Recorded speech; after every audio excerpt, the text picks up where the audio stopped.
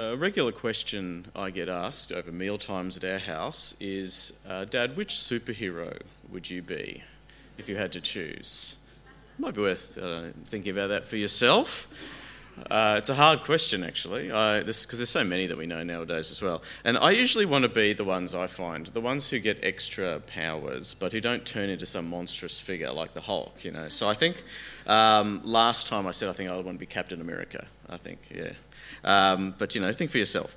Now, a similar question. I wonder, is there a biblical hero or a biblical character that if you had to say, I'd like to be that person, who would that be? And now, perhaps you would say, if I had to be anyone in the Bible, I would be King David, the dashing, successful, rock star king that he was. He had it all. Or perhaps you might say, I want to be Deborah. I want to be this no-nonsense warrior judge with a best friend who doesn't mind putting a tent peg through someone's head, and and if needed, So you might admire her for that. So I think if you were to consider that question, you think, what biblical character would I want to be? I think you'd probably get quite far down the list of possible characters before you decide, what I really want to be is Ezra, the fussy religious lawyer that we read about in this particular book. But we are talking about Ezra, and he's the main character of the book that bears his name.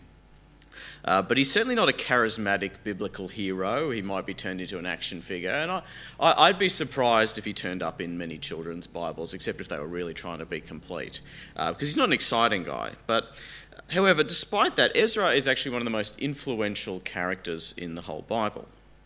As we see as we read this story, he's actually largely responsible for the shape of Jewish culture between the time of the return from their exile in Babylon and the coming of Jesus. And he was a key figure in kind of creating the world into which Jesus was born.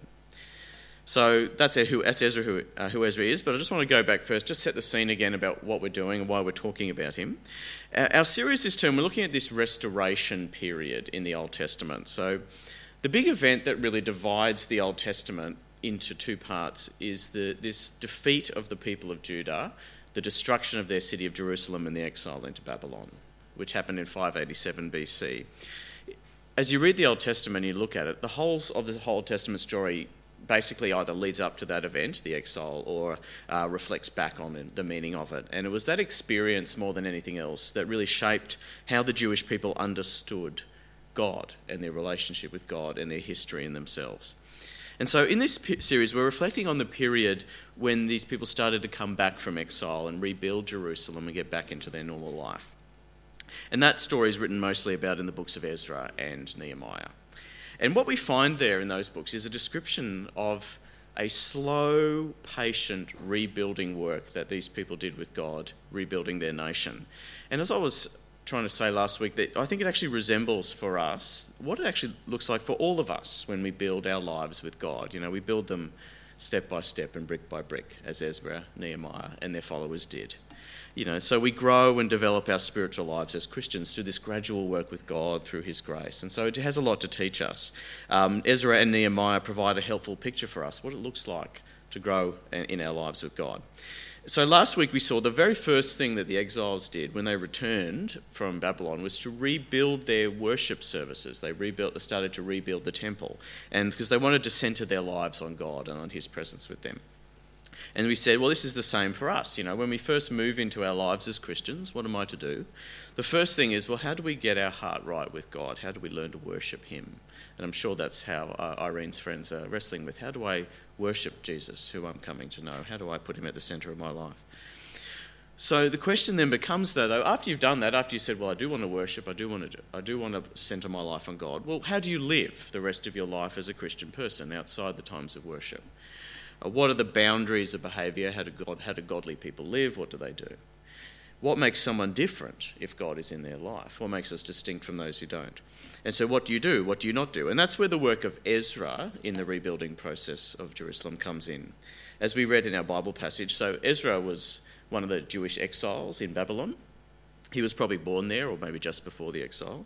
And he was someone with a special calling, we read, and a special interest in studying the ancient laws of Israel.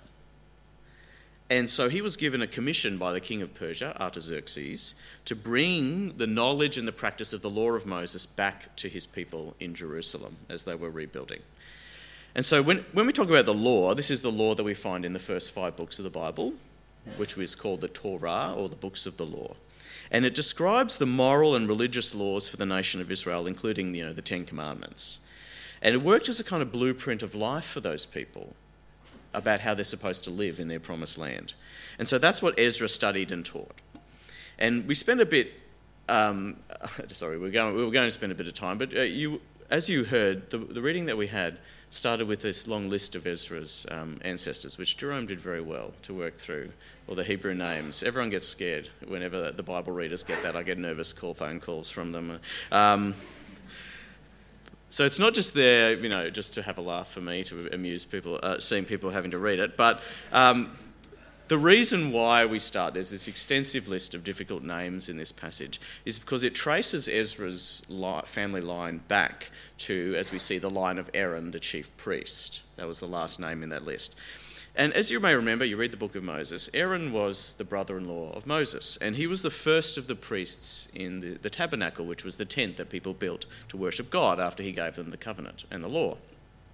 And so the writer of Ezra, this book, is telling us, this Ezra is part of this heritage of priests, people whose job it was to lead people to understand God and the priests of Israel. And so we see, Ezra's like that. He's going to carry on that tradition in his own day. So that's what he was about.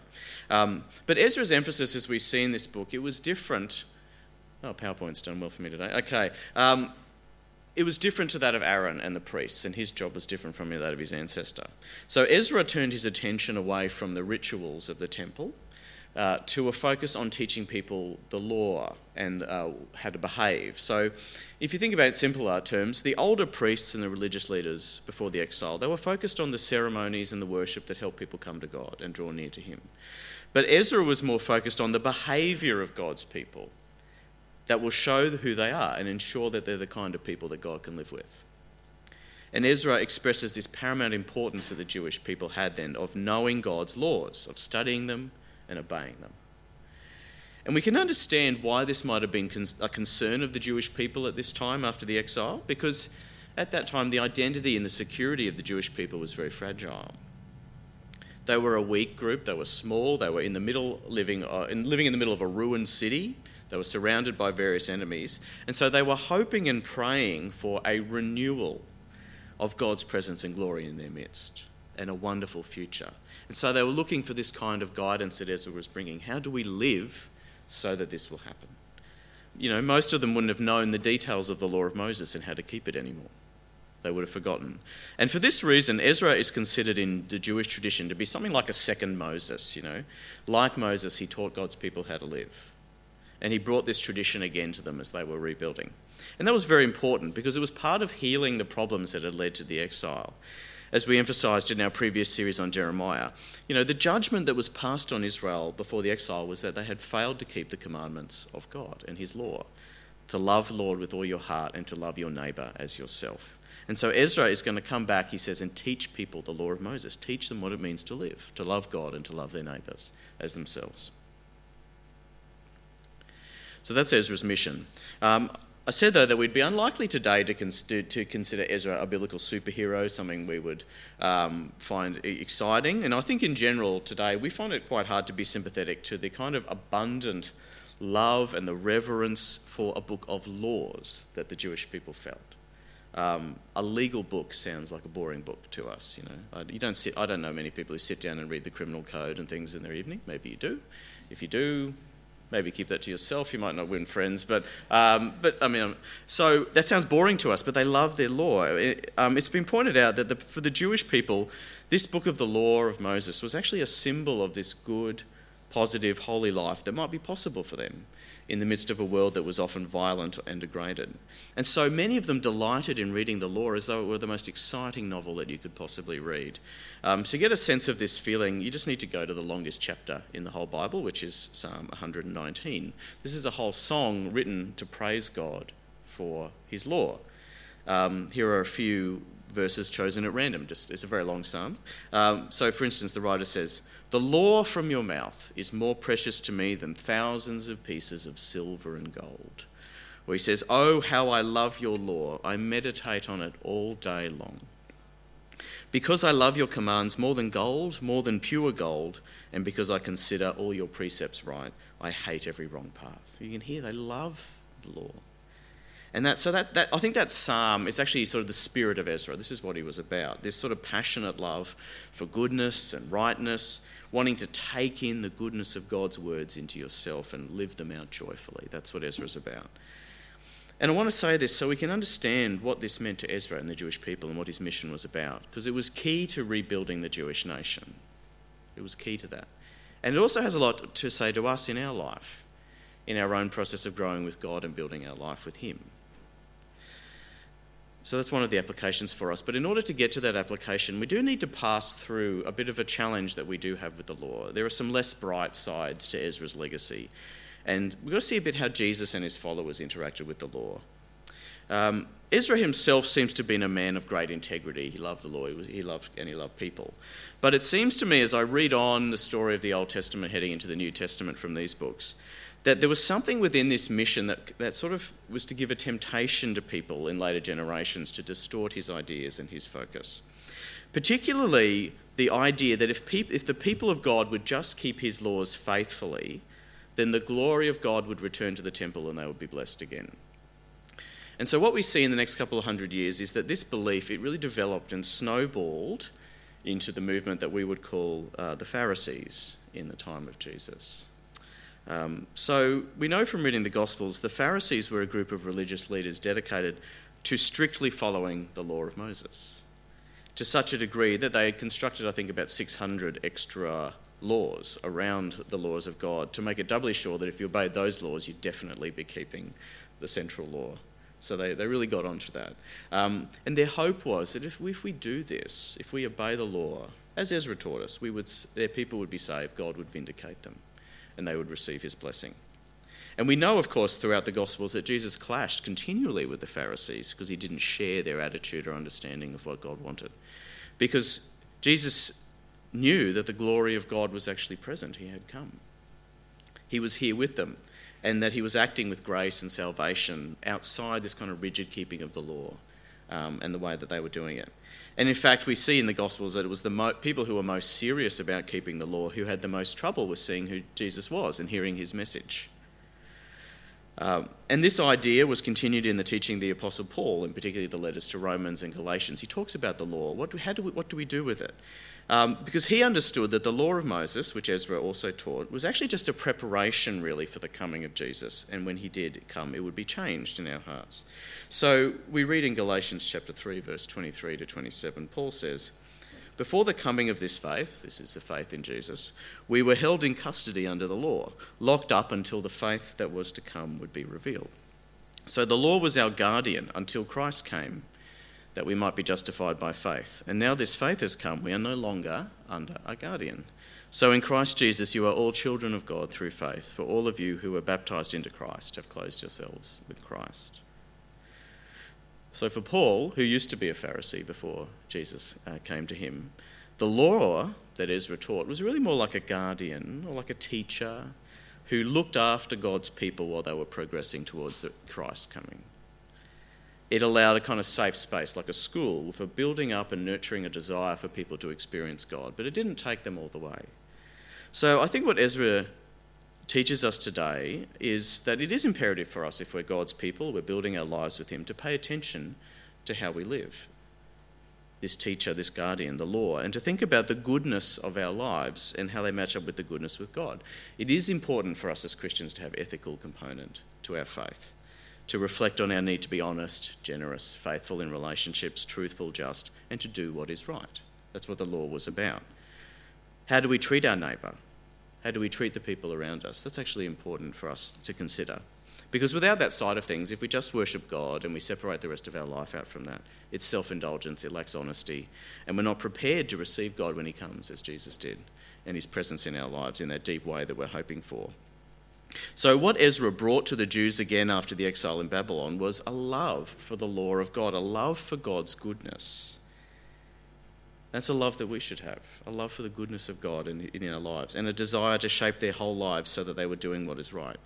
But what Jesus reminds us, and Paul does as well, is that the desire for goodness itself and good behaviour by itself is not the means or the goal of salvation.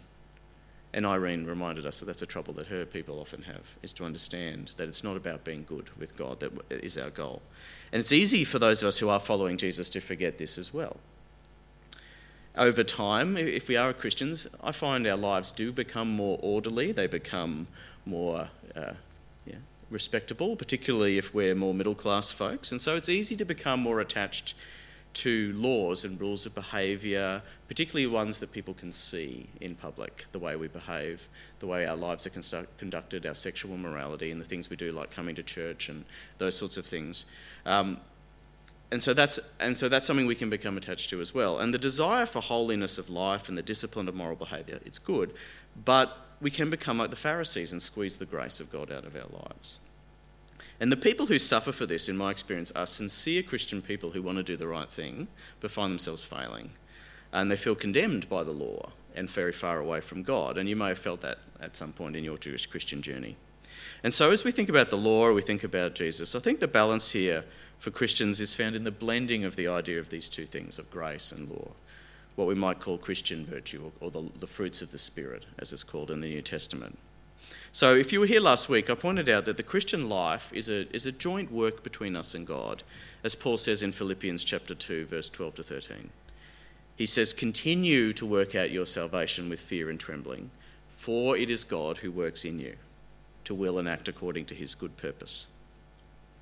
So we might think about this as saying, if you're growing as a follower of Jesus, it's like a dance with God.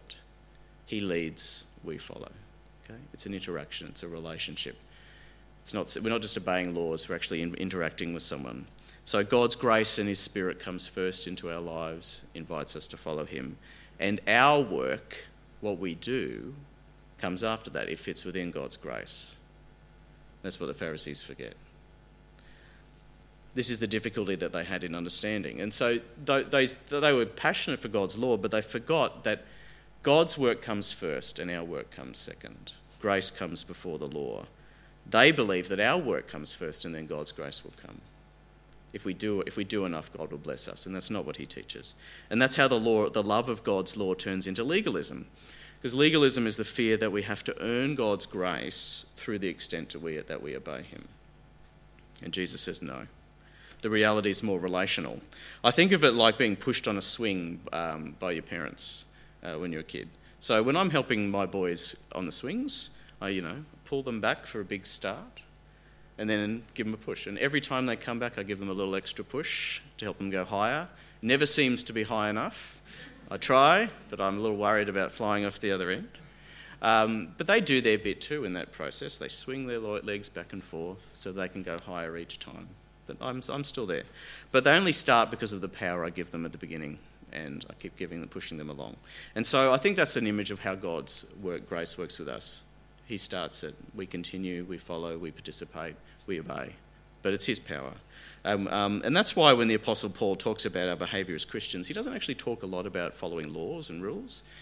He talks about the transformation of our lives by grace and by the Holy Spirit, and the new behaviour that comes out of that. So for instance, in Galatians 5, chapter 22 to 23, he talks about the effect of cooperating with the Spirit of God and how it changes us. But the fruit of the Spirit is love, joy, peace, patience, forbearance, kindness, goodness, faithfulness, gentleness, and self-control. Against such things there is no law.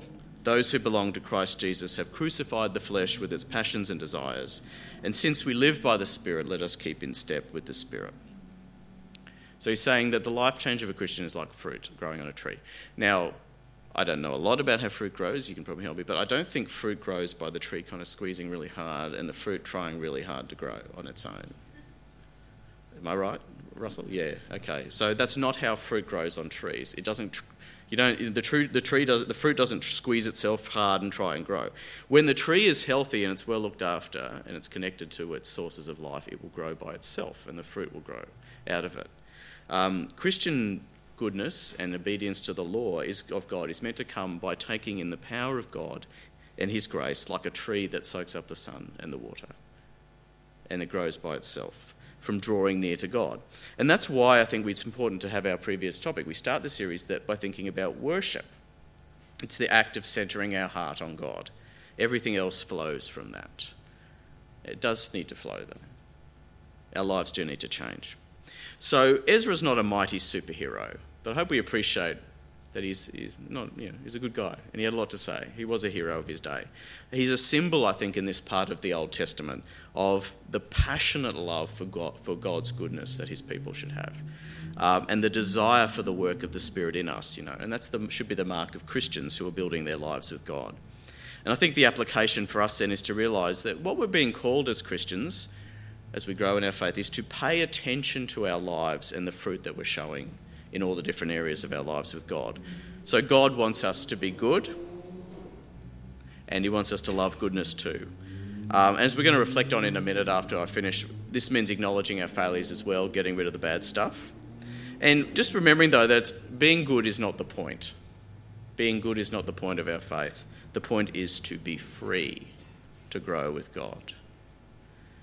Free to swing higher and higher. God pushes us along, and we cooperate with him. And so we gradually and slowly build that kind of life. We become the kind of people that God's Spirit can live in, and we can be seen to be growing easily, clearly and fruitfully.